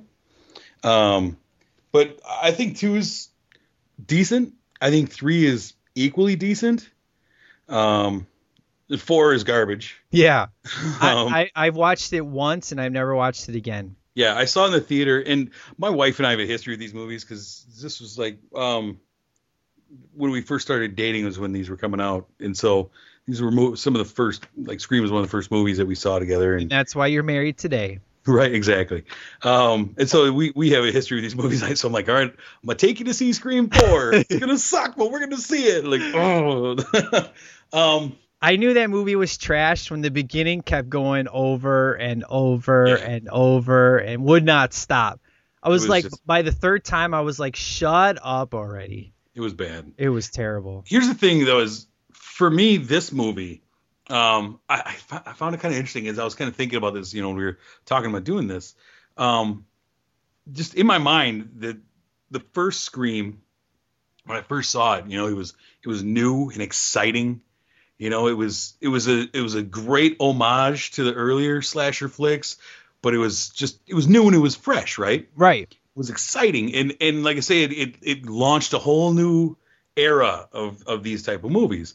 And as it kind of went along, the series went along, it became cliched almost to me. Especially when it got to 4, it was totally cliched. Exactly. 4 was just a parody of the original, and so. In recent years, and I haven't watched the first Scream. I don't know. It's been quite a while. It's been several years. And so in my mind, I kind of wrote it off, kind of marginalized it. Like, yeah, Scream, and kind of somehow lumped it in with Scary Movie franchise and all that. Like, it all went too far. But rewatching this, man, it just reminded me how much I love this movie. Looking back on it and just getting back into it just reminded me how great this movie is. Yep. So that was fun. That was great getting to do that, Did you rewatch? Because I rewatched this today, actually. When did you rewatch this? Last night. Did you and the wife watch it together? Yep. Did she enjoy it as much as you did? Oh yeah, she loves it. Excellent. Yeah, she loves it. Now, I will say this: I haven't seen part 2 forever. I think I might enjoy it more, with the rewatch. Mm-hmm. It's just been so long, and it's just. These movies are just kind of, I just remember loving 3 more than 2. So I don't want it to make it sound like I hate 2. It's just I can't stand the killers. They're just terrible. Yep. I just can't stand it, especially the guy. The mom is like, she's not really in it too much, and I get her motivation. Him was just to pay for college or something. I was like, that was dumb. But, I like Jerry O'Connell. It's actually a fun scene where he's singing to Sydney and stuff, and I like Sarah Michelle Gellar, CC getting killed. That was real scary. Mm-hmm. The beginning is crazy, man, with Omar Epps and stuff. Yep. Great beginning, man. Yeah. I love the beginning. It was almost as effective as the Drew Barrymore one. Good times. The Tori Spelling thing was kind of stupid. They go really far with it in part 3. Yeah. But I think I need to rewatch 2. But just off the top of my head, I would go Scream 1, 4.5. Halloween, John Carpenter's Halloween is 5. It always will be. It'll always be my favorite. Yeah. Obviously, there's flaws. I mean, I've talked about it a million times. Everybody has, but everybody just loves that movie. Scream, 4.5, just because of the fact of I think it's good. There's a little bit of suspense that's missing that I would like to have a little bit more. That there really isn't any. There's suspense, but not the kind of suspense that kind of lingers, I guess. Yeah, because there is, anytime they get some suspense build, there's a kill. Yeah. Instantly. Yeah. There's none of that suspense and then they live. And, Michael Myers would just play with Annie before he would ever kill her. It was just it kept building and building. There were no stalking him down scenes. Yeah. And the thing is that I found with a lot of the newer slasher movies like this, when it got into it, and I Know What You Did Last Summer and different things like that, is that they were just too quick to, the best thing about suspense movies, and the thing that makes Hitchcock the greatest director ever, is that you start to expect a killer at any moment. Right. Anytime you turn a corner, and you start to expect it, but then they don't give it to you. Exactly. And you're like, oh man, so it must be this next corner. Yeah. Oh man, he must be here, and it plays with your own emotion on it, and that's the thing is with a lot of these newer franchises is they give you that killer popping out way too often, to where there's no it could be here and he's not, it could be here, yep, there he is. Yeah. And it's just kind of, I like a little more of the slow build, like you say. Yeah, with Silver Bullet, I know you haven't listened to it yet, but I talked about how the suspense just builds and builds in that movie, and it's so I'm so much on the edge of my seat, and the more with being October, I'm rewatching all these movies, and I'm just this is what I love, because today's standards, I'll never forget what my daughter said to me. She goes, why didn't they show what he looked like? And I says, isn't it more scary in your mind if you can imagine what somebody looks like being torn to pieces than them showing you? And she goes, yeah. I said, with today's movies, you have no imagination. They have to show you everything. It takes the suspense out, and that's why I'm not enjoying horror movies as much as I used to, because I'm not scared. It's just a gore fest. It's just I have no emotional attachment to anybody, and there's no purpose. So I want somebody to have the balls to make a movie like Halloween in 2014, to do long shots, to do suspense, to build stuff up, but nobody's got the guts to do that in today's world, because everything's got to be show you everything and let's get to it and let's kill people, and producers are like, oh, you're 15 minutes in, you haven't killed nobody, throw in a kill here, and it's ridiculous. And at least I have all my old school stuff I can go back and watch. Right. I would much rather watch some old school Hitchcock or some 80s horror movies that can build the slow burn. And a lot of it is because they couldn't afford to keep giving you the villain, or they couldn't afford to, all these special effects. So let's just build suspense. A lot of it is what you said, it's what Hitchcock always said, oh no, the demon that's in your mind is much worse than what I could ever show you. Exactly. And it is. And the other part of it is maybe I can't come up with a great mask. I remember a movie in the 90s that is not a good movie, but I really loved it when I saw it in the theater, called The Relic. And I remember seeing it, and it builds suspense because you don't know who the killer is for a large chunk of the movie. Right. And I remember being like, this is awesome. Like, this is so good. It was genuinely scaring me. And then they show what the killer is, and it is just horrible. Horrible effects, just not at all what I was expecting, and a big disappointment. And that movie went from being like, this is great, to like, I don't need to ever watch this garbage again. Wow. You know, and so that's what you risk when you do that. So let me ask you this. You know, you just were on Flicks and did the Innkeepers and stuff, and there's a lot of slow build, you know, that you guys are talking about. Do you think the reason why in today's world the horror movies are dominated by the paranormal type movies because of the fact you have to have that slow burn, and it's taking people back in the day to be in suspense, you know, being on the edge of your seat? That's probably why those movies, all these ghost movies are working now, and making them PG-13 means everybody can go watch them. I think there's a couple of things there, is that they work because I think it's been such a long gap between a movie like that, you know, and they're obviously so successful, especially like the Paranormal franchise and such, because they're dirt cheap to make. So let's churn them out, you know. And for me, the Paranormal franchise, I'm not a fan of, but you know, like the Innkeepers, it's rare. It's rare to get something like that. So when you do get something new that is that style, that's willing to take that risk, I love it and I appreciate it, and I'll give them that extra leash to build that up, where a lot of people are like, boring, it's been 15 minutes, there hasn't been a head rolling across the floor yet. Yeah, go watch some Rob Zombie. Yeah, exactly. You want to watch some of that garbage? He's got another one coming out if you want to check that out. Oh, don't even get me started on the Lords of whatever it's called. The Lords of Salem? Yeah, I watched that, man. What? Why would you even do that, sir? I told you. I watch everything. That movie was awful, by the way. Okay, let me ask you this. What's worse, H2 or that movie? Oh, man. And we know that H2 is the worst movie I've ever seen in my life. So come on, give it to me, sir.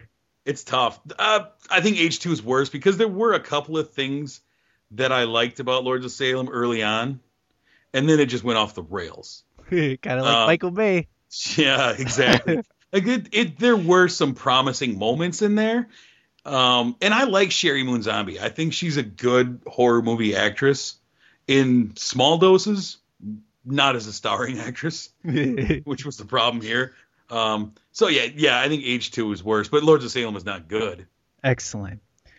All right. Well, I'll make sure I avoid that. But yeah, it's true. You want to watch that stuff? Go watch Hostel. Go watch Rob Zombie. You'll know. You'll get it. Go watch Wrong Turn. I mean, that's what that stuff's made for. Yeah. Is for the people that are just into that kind of stuff. And that's fine. And there's an audience for that. And I like the first Wrong Turn. I thought it was kind of cool. It was good. You know, I don't love Wrong Turn 4 or whatever they're on. No. It's 5 now. Excellent. Yeah. I think if you're a fan of, we're way off the tangent. I know, it's true. If you're a fan of those old school of the suspenseful movies, I think you have to go out and support that style of movie. So you see like the Innkeepers or different things, you spread the word about it, you know, whatever you can do, because for me, myself, I love that style of scary movies. I love the suspense more. I love slasher movies. They're great. But I think the suspense horror is much better, much more effective, and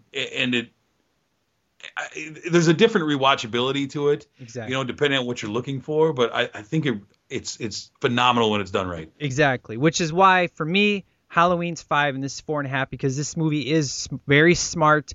It was definitely worth every praise and credit that it gets, but it had not as much suspense in it that I love and adore, but it was still a phenomenal movie. So, you know, it's a weak 5, strong 4.5 for me. Mm-hmm. That's where I'm at with this movie.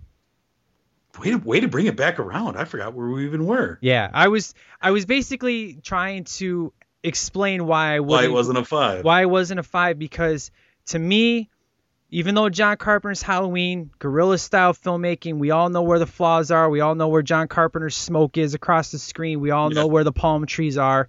It's still the best. for me because it is so suspenseful. It's so simple. It doesn't. Oh, it's just so simple. A kid can get it. That's That's the thing. I agree with you. Halloween is easily my favorite horror movie. Yeah. Easily. And it's so great that it's a horror movie that holds up all these years later, all these rewatchings 35 years later, baby. Yeah, and having rewatched it more than any other horror movie I've ever seen, watch it annually, and it still holds up, and it's still like, oh man, I know what's gonna happen. Of course I know what's gonna happen. It was like, ooh, it works, and a lot of the stuff now, I don't see that holding up. Exactly. I mean, Halloween I watch every year. Scream. This is the first time I watched it in 3 years. Yeah. Yeah. I do. I love it. I agree with you though. Scream, like I said before, is this kind of rewatching it now kind of really reinvigorated how much I like this movie. Like I said, I kind of marginalized it. And so it's cool because I think my score really jumped having rewatched it from what it was in my mind before that. Exactly. So where are you at now? I agree with you. It's 4.5. Okay. Excellent. Yeah. I mean, I if you would have had me on and I would have talked about it without rewatching it, I bet I was giving it a 3. Exactly. Yeah. Yep. I was the same way, sir. Dude, me and you are on this. Dude, are you like in my living room or something? 'Cause we are so in sync on this review. Look to your left, Michael. It's crazy. Well, I was looking to my right, actually. So. Well, that's why you didn't see me. It's all good. All right, sir. I think that's a wrap for our Scream review. So should we hear what the STL Nation has to say, sir? Heck yeah. All right, let's do it.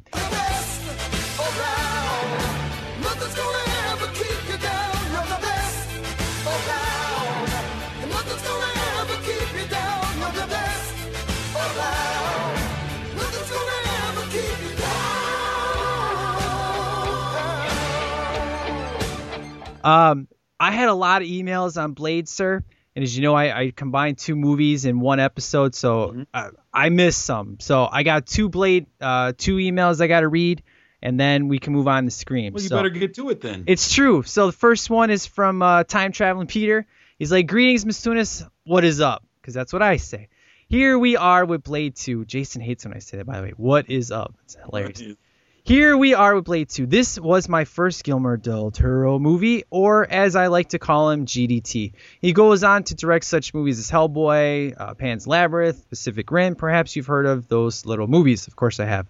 All kidding aside, I think this second installment of Blade opened up with the doors of opportunity for GDT.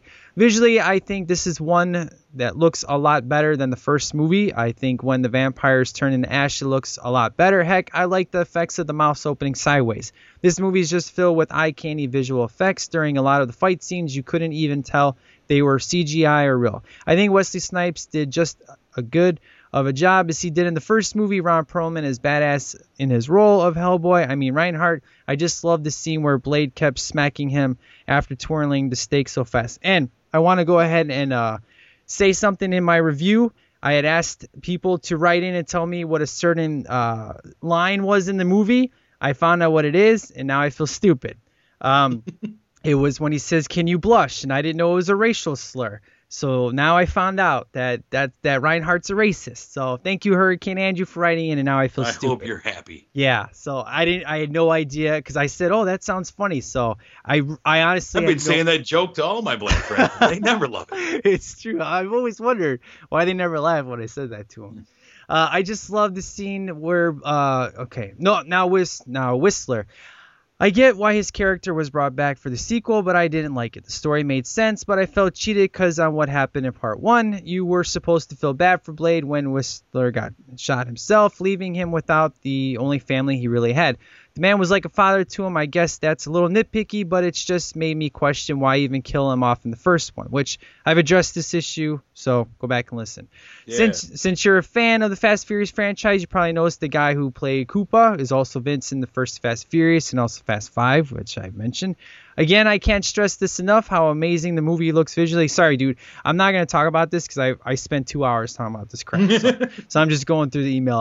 All the new characters were cool in their own way. Norman Reedus, who knows his role in Boondock Saints and Walking Dead, played Scud, who did really well like he usually does, which we have different opinion. He shouldn't play the role I love Norman Reedus. Hey, you listen, sir. and we'll talk offline. All right. You should have played the role of John Connor in T3. Overall, I give Blade 2 4.5 stars. I'll catch you on the rest of the STL and Blade Trinity Time Traveling Peter. So thanks, sir, for writing in on that one. And our last Blade one is from Welty69. Hello, STL. I'm going by memory here for this review, but I think it should be okay. Blade 2, everything a sequel is, ramped up action, better bad guys, and better weapons. You should have heard the review, so nothing I say now is a spoiler. I did not like it that Whistler came back, but they needed another character and whatnot from the last one, so here it is. Writing 101 states if you do not see the body, then the person could return. Well, we all heard from the first movie was a single shot. So, again, I've addressed this issue. Go back and listen.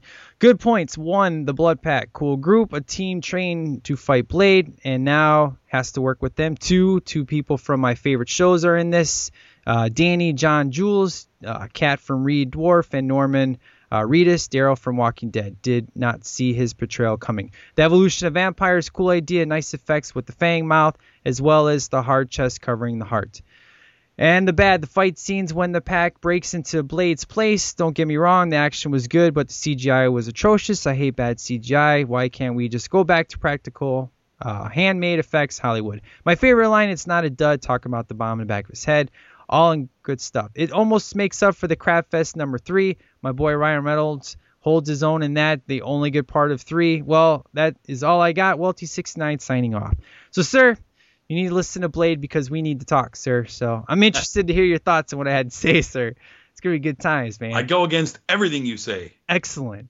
That's what you're here for, sir. That's right. So we'll start off with Nathan on his email for Scream. Here's what he had to say. I love Scream. I'm going to go off memory for this review. Psycho did the huge first twist, killing off the first big name early in the movie. Drew, who I love, was killed in the very memorable scene. I used to be able to quote this scene word for word, not anymore. It's been a while since I saw it. He used to make this phone call to random women. That's terrible. I had not seen a whole lot of slasher type movies before this, but I knew enough to know that this movie was a fresh take. It had what is now known as meta knowledge. The characters seemed to know about slashers and stuff like that. Randy told us about the horror rules, and it did fun poking fun at the horror genre. The one thing I did not see coming was the team up at the end with Billy and Stu. I don't think anybody did, honestly. Every once in a while, the movie industry gets a needed shot in the arm. Saw was a horror kick. Scream was one as well. Jason Bourne changed how we see action films for a while. I can just not wait for the next shot to come. What movie or genre will it be? Just a quick few words for the STL Nation. So, cool. Man, I don't know, man. As far as to change horror, get rid of the torture porn, bring back the suspense. That's kind of what I think needs to be done. But we've kind of discussed that full length. So I agree. All right. Our next one comes from Anthony the Epic Emailer. Here we go, sir. Hello there, Masunis, and if I'm correct, Jameson. Want to say thanks for uploading so many episodes over the weekend. I might have to do what being unable to do so earlier. It might have to do with being unable to do so earlier, but I'm not going to complain. Well, except that I have even more stuff to hear over the week. When it comes to Scream, this is by far one of my favorite horror movie series. Not going to deny that before it, the horror genre was basically... he uses choice words for the word crap, sir. So all right. I think we'll bypass this word and move on. I think I've heard of that word. Yeah, with very little being actually good.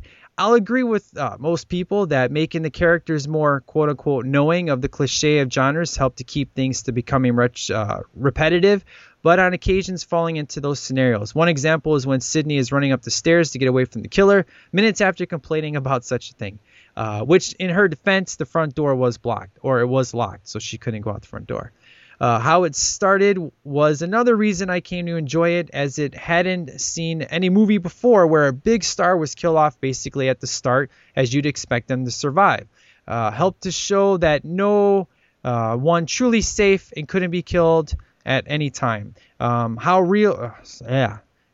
to show that no one truly is safe and that they could be killed off at any time. How real the whole situation was is likely a reason why it's still highly remarked. I cannot talk today, folks. I'm sorry. how it's still highly remembered by fans. All right. The whole whodunit aspect was a good addition as it continually made you wonder who the killer was. They then when they revealed who it was, did it in such a way that I believe many didn't expect it to happen. It's almost like they tried to do it. I don't know anybody who figured out there was two killers. I honestly don't. No, that's what made it so awesome. Yeah, I've talked to tons of people about this, and everybody anyone who says they knew, like, I knew, you're a liar. Exactly. Just another way to make the movie its own than simply rehashing things. This was definitely a great start to the Scream series. I'll rate it 4.5 out of 5. A nearly perfect movie. There are small things here and there that keep it from getting a 5. Highly recommend watching this movie and the series in general. That's for my email. And so until next time, see Anthony Epic Emailer. And with all my complaints with the Halloween crap, that actually doesn't lower my score. Mm-hmm. So I just want to put that out there.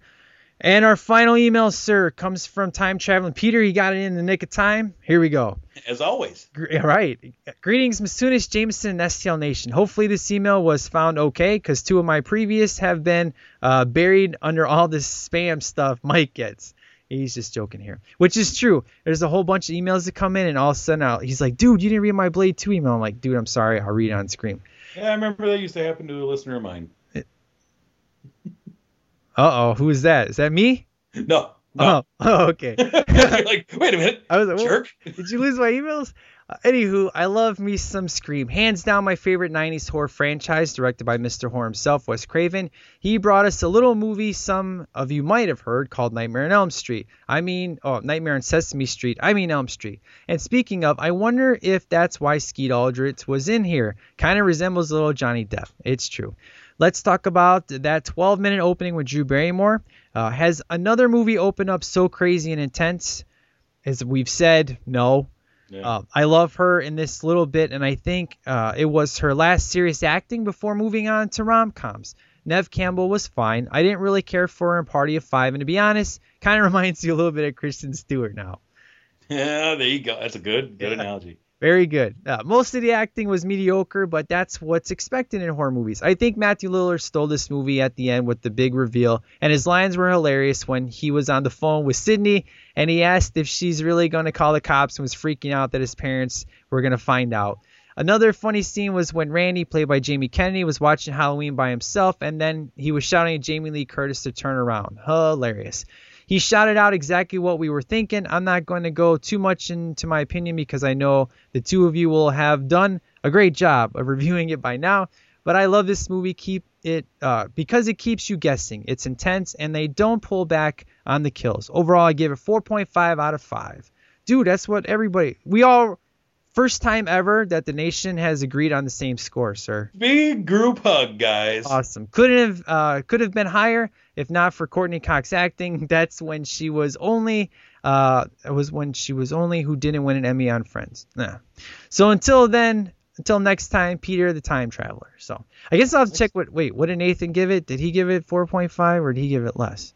He didn't give a rating. So yeah, we'll call 4.5. Good job. Good job, guys. Awesome. So that is it for our emails. Good times. So should we roll in the music spotlight, sir?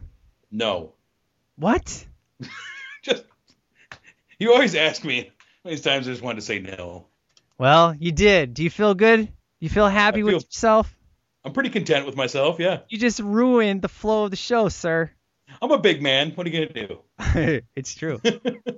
All right. Let's do it. Let's get into it. All right, let's do it. Here comes the Ready or Not. Here comes the boys from the South. Here comes the Ready or Not. How you like me now? I say, here comes the boom. Ready or Not. Here comes the boys from the South. Boom. Here comes the boom. Ready or Not.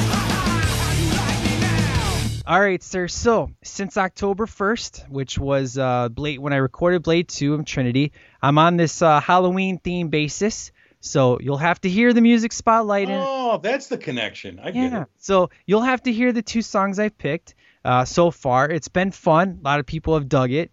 And for this one, I got a real creepy one, dude.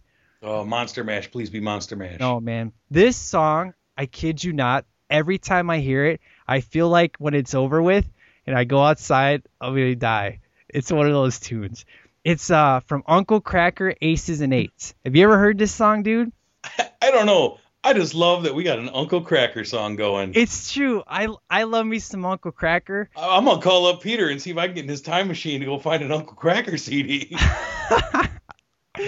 Oh, man. Uncle Kracker's Good Times. You know when his first song, Follow Me, came out? I had no idea that was about cheating. I was like, this is a nice, beautiful song. And my wife's like, did you not listen to the lyrics? I was like, you jerk. And I'm like, what are you talking about? She goes, listen to verse 1 and verse 2. I'm like, okay. And I went back and listened. I was like, oh. You're like, this guy really gets me. This is a great song. Mike, we got to talk. Oh, man. It's a good song, but, just don't go out there and cheat people.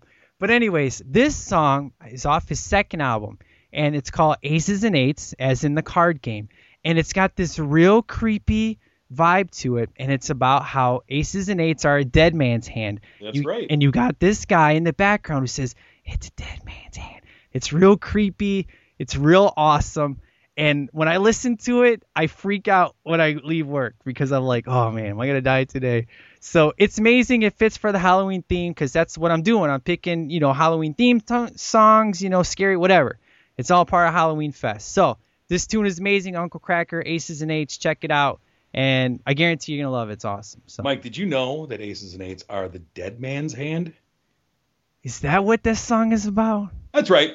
It's a song about Wild Bill Hickok and his dead man's hand. Oh, man. Good times, sir. You always got to ruin things, man. Thank you. It's all good in the hood.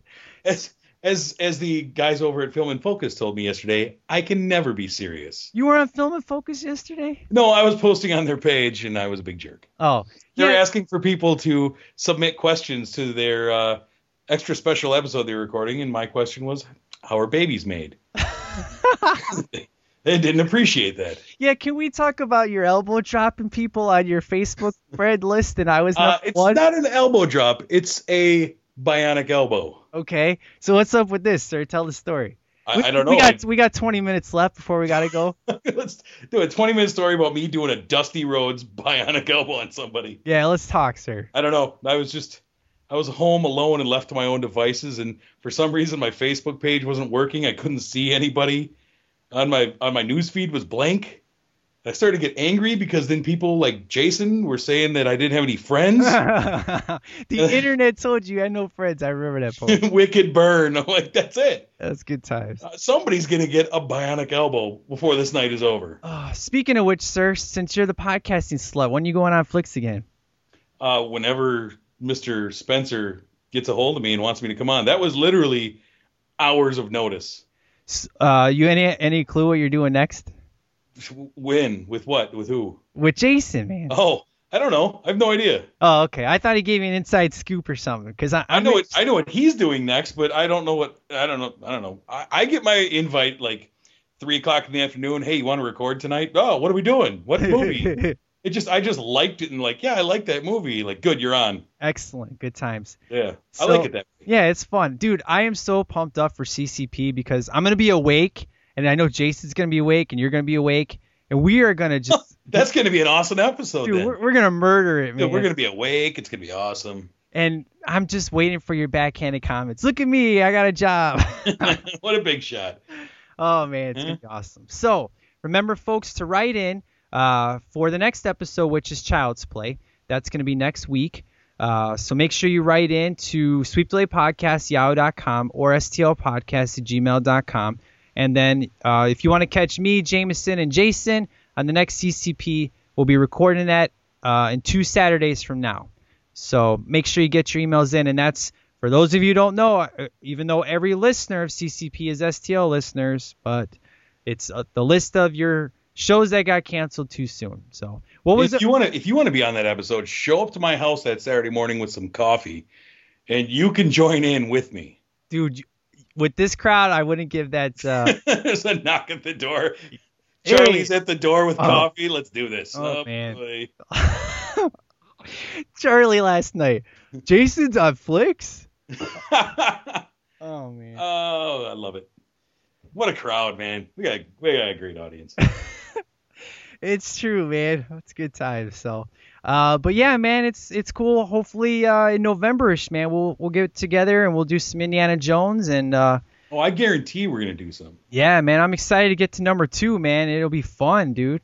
And but yeah, the rest of next week is Child's Play, and then at this point, American Werewolf in London is winning, and then Puppet Master. So if those two win the vote, we'll do Puppet Master first, because I want to end on American Werewolf in London because I started with the werewolf movie and I want to end on a werewolf movie. Good movies, man. I haven't seen Puppet Master in eons. I've never seen it. So, really? Yeah, that's the whole reason why it was on the list, because Excellent. It was to pick movies that I had never seen before, or it's been so long, like Christine. So the whole point the whole theme of this, if you don't know, is movies that still scare or / freak me out today. So it was Scream, it was Child's Play, it was Silver Bullet, and then I wanted the nation to pick 2 movies that freaked them out and possibly pick movies I've never seen. So like Stephen King's It, I never seen that. So You've never seen that? Really? No, that was winning. But then once American Werewolf in London got added, that got all the votes. That's much better.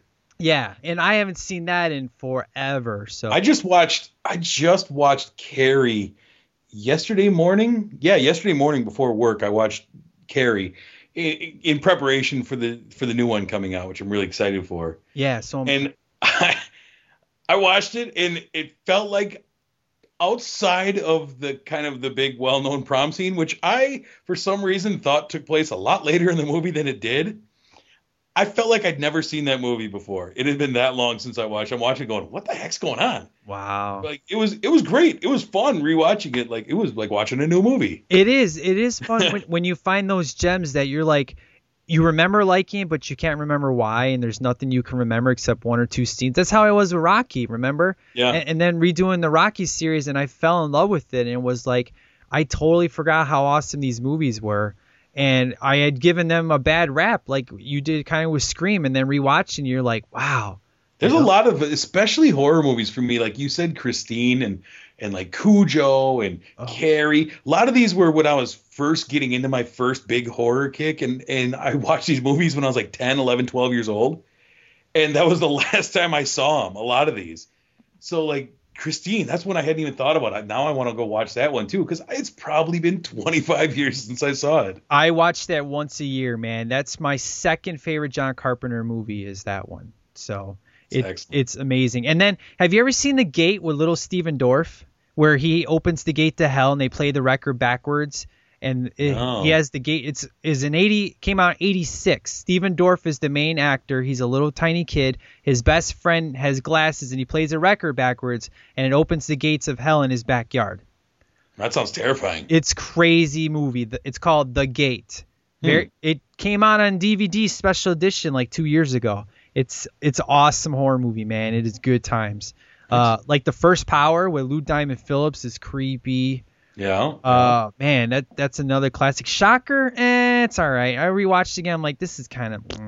That's kind of what I'm worried about, though. Is a lot of these movies, unlike Scream, a lot of those movies are a lot better in my mind that I'm afraid to rewatch them. Yeah. I'm afraid that they are not going to hold up. Christine still holds up. The special effects, dude. Like when Christine rebuilds herself, I'm just like, man, that looks awesome. Yeah, Christine holds up very well. It's a timeless movie, just like I have a feeling if I watch Cujo, that's not going to hold up like it did in my mind. I've only seen half of that movie. I've never seen it all the way through. I kind of felt that way with Pet Cemetery and Children of the Corn, watching them after such a long gap. Like, oh, these aren't as scary as I remember them. These just aren't as effective as I remember them being. Yeah, I did Pet Cemetery last year for the Halloween Fest, and I don't remember the score. Just the still Gage getting hit by the truck and cutting the Achilles tendon is still the freakiest part of that movie. By far. But yeah, man, it's good times. I'm looking forward to checking out some classics again. Some reason I like House on Haunted Hill.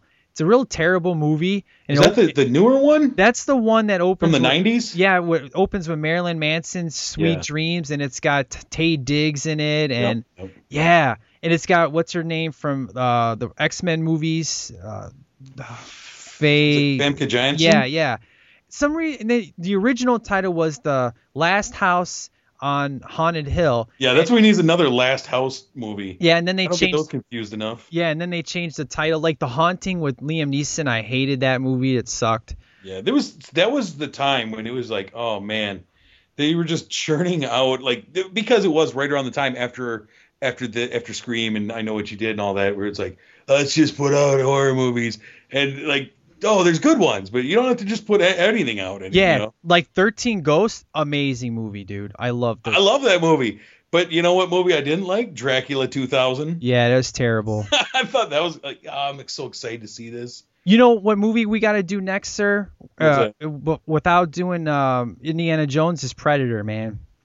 Oh, I would love to. Hey, I'll talk Predator anytime. Just wake me up. I'll talk Predator. I rewatched that the other night, and I forgot how amazing that movie was, man. So good. Because I got the 2-disc set. I was like, we got to do Predator. And you're like, yeah, let's do it. And we keep forgetting to do it. But I was like, we got to do Predator sometime because I love that movie, man. It's so good. It's like you don't even know the kind of movie you're in. You know, you have the little beginning, and then all of a sudden it's like 2 different movies. One's like a war movie rescuing people, and then it's a horror movie. You know, that's the thing is, I love the first part of that movie. I love Jesse Ventura in that movie so much. I ain't got time to bleed. I just love him. He's so great. It is. Then it turns into a sci-fi movie, but it's awesome. Oh, great. Well, sir, it's been fun. I'm glad you let me know that you were off tonight, man. I'm excited that we got to do this. It's cool. And definitely, man, it was just so much fun to have you back on, man. It's been a couple episodes. So Indeed. Well, when you're doing 6 a week, it seems like a lot more between. Dude, after October, I'm taking a break, man. I remember you saying that a couple months ago. Like, oh, dude, I got to take a break. Anyways, I'm putting up 5 episodes this week. Dude, I'm like, this will be the 4th episode in 1 week, man. Crazy. Mike, we're going to have to send you to an intervention. You're going to come home from work. I'm going to be sitting in your living room. Me and Fonda, Mike, we have to talk. Dude, we're gonna send you to a really nice place. They'll be really sweet to you there. I don't know who's the podcasting slut, you or me. Well, I get around. I don't do as many as you. You do your own way more than I could. I get around. You're faithful. You're a faithful podcaster, whereas me, whatever. Any podcast will do. Any port in a storm. It's all good. So, yeah, man, when we get in the next Movie Mojo? We are recording next Monday. Excellent. What's the topic? It is another list show and reviews. We'll be reviewing Don John and Gravity. But the focus of it is our top 10 movies that don't hold up. Top 10 movies that do not hold up over time. Oh, my gosh. Dude. Movies that we used to love and just, not so good. Masters of the Universe. Add that to the list. Oh. Yeah, that's a good one. It has been much like our last CCP podcast. This one has been tough paring down the list. Oh, I just kept adding more titles like, oh, yeah, this one's not so good anymore either. Well, we know that the Rocky series, well, maybe Rocky 5, maybe you could throw it out there, but we know Scream and Rocky can pretty much be taken off that list. Yeah. That's good. Most of the movies we do, it's cool, Yeah, I don't remember a movie that we've done that I've been like, oh, man, I used to love that, but that's not as good. I don't remember one. Yeah. Because I was actually going to text you when I was coming up with my list. Like, dude, I was just going to text you out of the blue, not giving you any context. Like, hey, give me a list of movies that just don't hold up for you, just so I could see. Yeah. So, having said that, you better email in to moviemojomonthly@gmail.com and send me your list. I still like Masters of the Universe. I still do. It's terrible, Mr. Strickland and everything, but it's bad, but it's a guilty pleasure for sure. Yeah. But I will, man. Dude, House Party 2, boom, number 1. There you go. I'll do my list. I'll do House Party 2, House Party 3, and then I'll work from there. We'll do that. So. Love it. Maybe I'll have to change it up and not put House Party 1 since I just gave it away. So nice job. Good job. All right, man. Well, hopefully we'll get together soon. But next week will be Child's Play. So if hey, you're busy, then you better write in, sir. If you're not, come on, it'd be cool. So will do. Good times. And don't forget to write in. Facebook. Go on the STL Nation. We've been having lots of fun on there the past couple of days. We had a random talk about Chucky yesterday that just turned into craziness. It was ridiculous. So it's good times. So Always fun. All right, sir. Well, that is it. You guys enjoy the music spotlight, and you guys have a good one. Take care. Masunas out.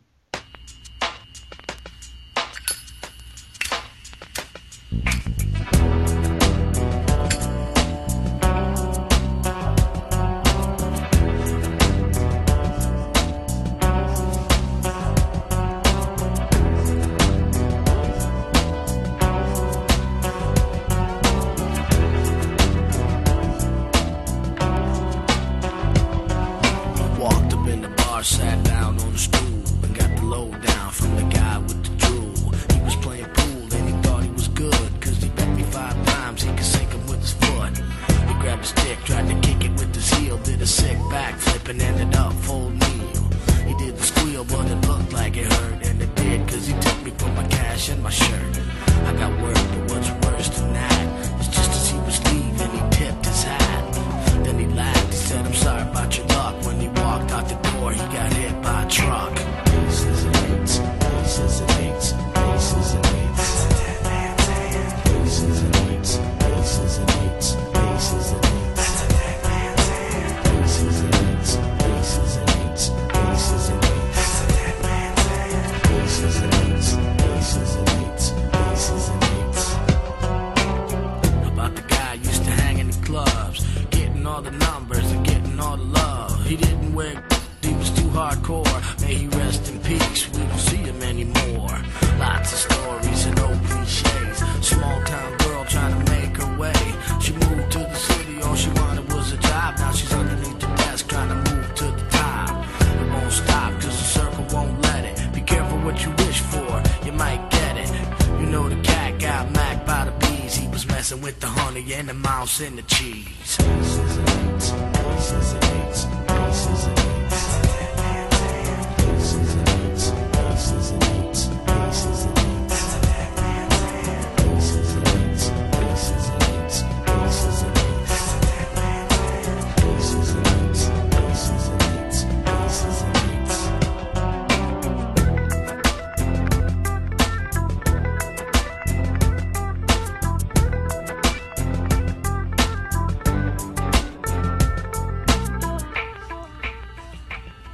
You could beat the system, you could beat your girl, but who you gonna beat come the end of the world? Imagine everything you ever worked for, strive for, suddenly becoming everything you're gonna die for. Now what you live for? Nothing anymore, right? How could you live your whole life uptight? See everything you did and everything you seen rolled around in the mud, but you couldn't come clean, and that makes you dirty. Now how does that feel? Living life like an open cut that won't heal. Sore at the world and you don't know why. You bounce like a ball and that's how you'll die. Aces and eights, aces and eights, aces and eights.